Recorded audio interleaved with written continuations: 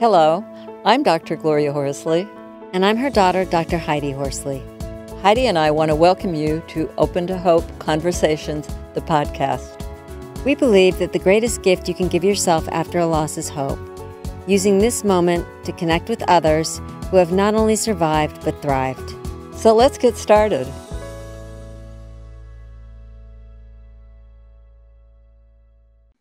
Welcome to the Open to Hope Show. I'm your host, Dr. Gloria Horsley, with my daughter and co-host, Dr. Heidi Horsley. Well, Heidi, we've got an important topic for everybody today, and that is mother loss, understanding mother loss and anxiety. And I don't think people realize the anxiety that there is with grief and loss. So our next guest has had experiences with mother loss, and she is focusing her new book on loss and anxiety. So I know it's going to help everybody that's watching. So Heidi, would you like to introduce our guest?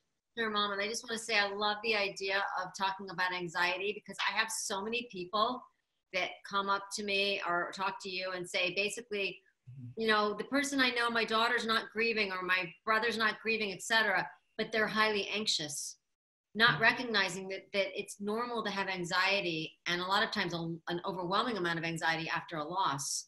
So we are going to talk to our guest about that today, and her name is Claire Bidwell Smith. And as you said, we're going to talk about understanding mother loss and anxiety. Claire is a licensed therapist specializing in grief. She is the author of several books about grief and loss. The Rules of Inheritance was a Barnes & Noble Discover pick and a Books for a Better Life nominee.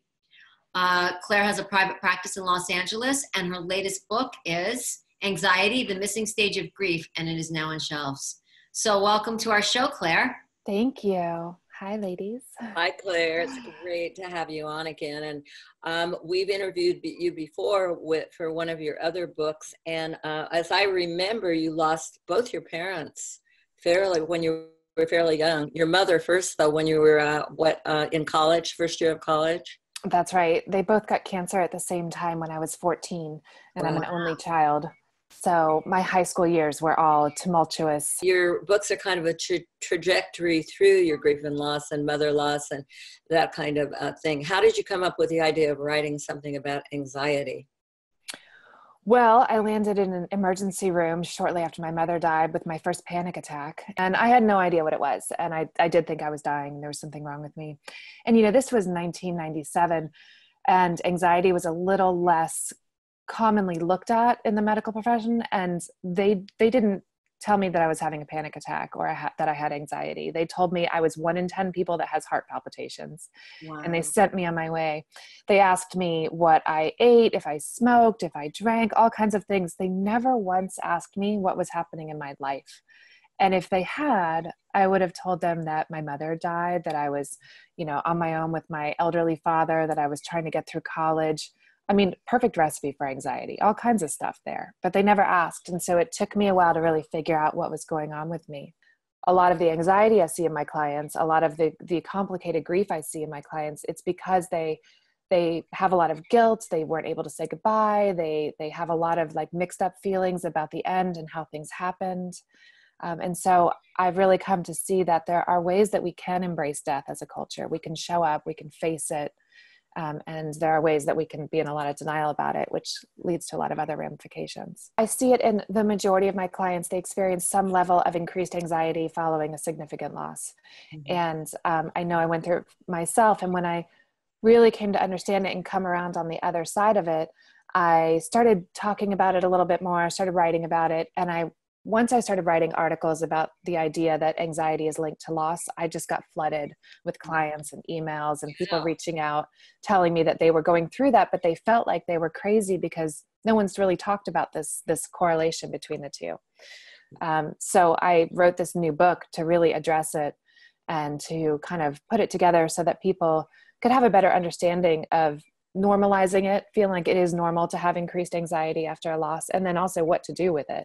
And Claire, why do you think people do have increased anxiety after a loss? I mean, I think a lot of it is a complicated grief, not really having resolved a lot of issues before the death or not being sure how to resolve them afterwards. And then also a lot of it is, you know, people just not really feeling comfortable grieving. And so they try not to. They try to push it away and they try to move forward. And that's a product of both our culture not supporting the grief process very well, and then also how difficult it is to grieve. It's an enormous experience. It's a lot of work, for one thing. It's a lot of work. It's emotionally ups and downs. And it's huge. What does anxiety look like?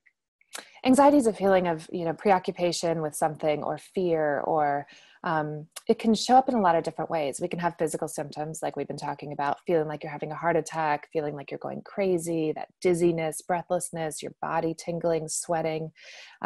It can also just come in the form of hypochondria, constantly worrying that you're getting sick as well. That's a big one I see in a lot of my clients. They've lost somebody. It doesn't even have to have been to an illness. It could be to a sudden death, but they start to really worry that there's something wrong with them, that they have cancer, that they're going to have an aneurysm, anything like that. It can also bleed into social realms. You start to have social phobias, not really wanting to go out, worrying about interacting with people. There's all kinds of ways, worrying about people you love getting hurt or getting into an accident or getting sick. I was going to say that the anxiety I felt was when my son was killed was that one of my other kids something would happen to them, and I became very paranoid. Do you remember any anxiety you had particularly, Heidi? Oh, I definitely believed that somebody else in the family was going to die. Mm-hmm. I mean, somebody would call late at night and I looked and it was one of my family members. I just assumed, they're probably calling me because somebody died. Mm-hmm. I mean, it was always, it's been a thought for years, in fact. Yeah. It's been a national thought most of my life after my brother died. Same with me after my mom. And it's a state of hypervigilance that we get into, right? So, and really the reason we do that is because we think if we worry about it and we think it out enough, we're going to be prepared for it if it happens again. Mm-hmm. Really, that's not true. And we start to get ourselves into like a whole rumination process. But we really do feel, I think, somewhere unconsciously that if we keep obsessing on it and assuming it's going to happen again, we will be ready for it if it does. What do I do about it? Well, I think really kind of starting to pinpoint where it's coming from, right? So, you're talking about having it started after your son and your brother died, and starting to pinpoint, where did it start? Did you have it before the loss, or is it after the loss only, or did it increase after the loss? So starting to look at that, and then really starting to look at your grief. What was your grief process like? Have you really fully grieved? Are there areas that you kind of need to go back into?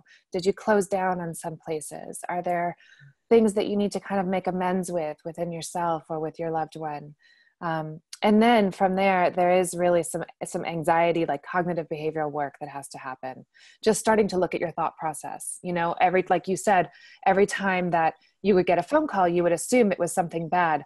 Starting to look at that pattern of your thoughts and starting to shift it, right? So I would get a pain in my side and immediately think I had cancer and was dying. And so starting to work with that moment and change it. Now, I want to say that I think one of the things you can do is start with your program, because you're in your program, you have a workbook, you have things that people can do online. You're talking about meditation, you're talking about guided meditation, you're talking about writing, you're all sorts of things are going on in your program that you're doing online, right? I do. I have an online program that anyone in the world can access at any time. And it comes with videos, audio meditations, workbooks. And I really kind of break down the whole thing and go through it. It's a 2-part process of addressing your grief and really going inward, but also just doing some work around your thought patterns and starting to do things like meditation. So meditation, how many days a week and for how long would you recommend that people meditate? Because I know that they've as little as possible, because it's difficult and time consuming. Yeah. Honestly, people get really daunted by the idea of meditation, and I don't want it to be this daunting thing. I mean, I'm a busy mom with a career. I don't meditate nearly as much as I would like to. But the whole point of meditation is to start to find space within all these anxious thoughts, right? We wake up in the morning and we look at our phones before we're even out of bed, and we're reading what the president tweeted last night, what our best friend had for breakfast, and who's traveling somewhere, and we start reacting to that information. We start having thoughts about it, sometimes anxiety. So the whole point of meditation is to learn how to take some space in between all of that information and thoughts, right? Yep. And sometimes it's really hard early on because you got that monkey mind. I remember for the first year, I was like, plastered with thoughts and constantly thinking. If the best you can do is take 1 minute a day and just breathe in and out to a 4 count, that will help you. Tell people how to get your book. It's called Anxiety, the Missing Stage of Grief, and it's available anywhere books are sold, Amazon, iTunes, Barnes & Noble. And my website is my name, clairebidwellsmith.com, and workbooks and courses are available there. Fantastic. Well, thank you so much for being on this show today. Thank you. I just really like the idea of you talking about anxiety, because I know it'll relate with a lot of people that are on our show today. Thank you guys so much. It's a pleasure to be here. Thank you, Claire. And you really showed people that you can transform your loss and go on to find hope again. I mean, here you are, and you've lost both your parents at a relatively very young age, and you've gone on to have an amazing life and did it in tribute to your parents. So thank you so much. It was great having you on today. Thank you, ladies. Thank you, everyone, for watching and listening to this show today. And Heidi and I hope that you'll visit us at Open to Hope, where you'll find thousands of articles, radio shows, television shows. We also want to remind you that if you lost hope, please lean on ours until you find your own, and God bless. I'm Dr. Heidi Horsley. You have been listening to Open to Hope, the podcast. You can follow Open to Hope on Facebook, Instagram, and Twitter. To learn more, visit us at opentohope.com and go to Apple Podcasts to subscribe. I'm Dr. Gloria Horsley. Join us again next week for another Open to Hope conversation, where we invite you to lean on our hope until you find your own.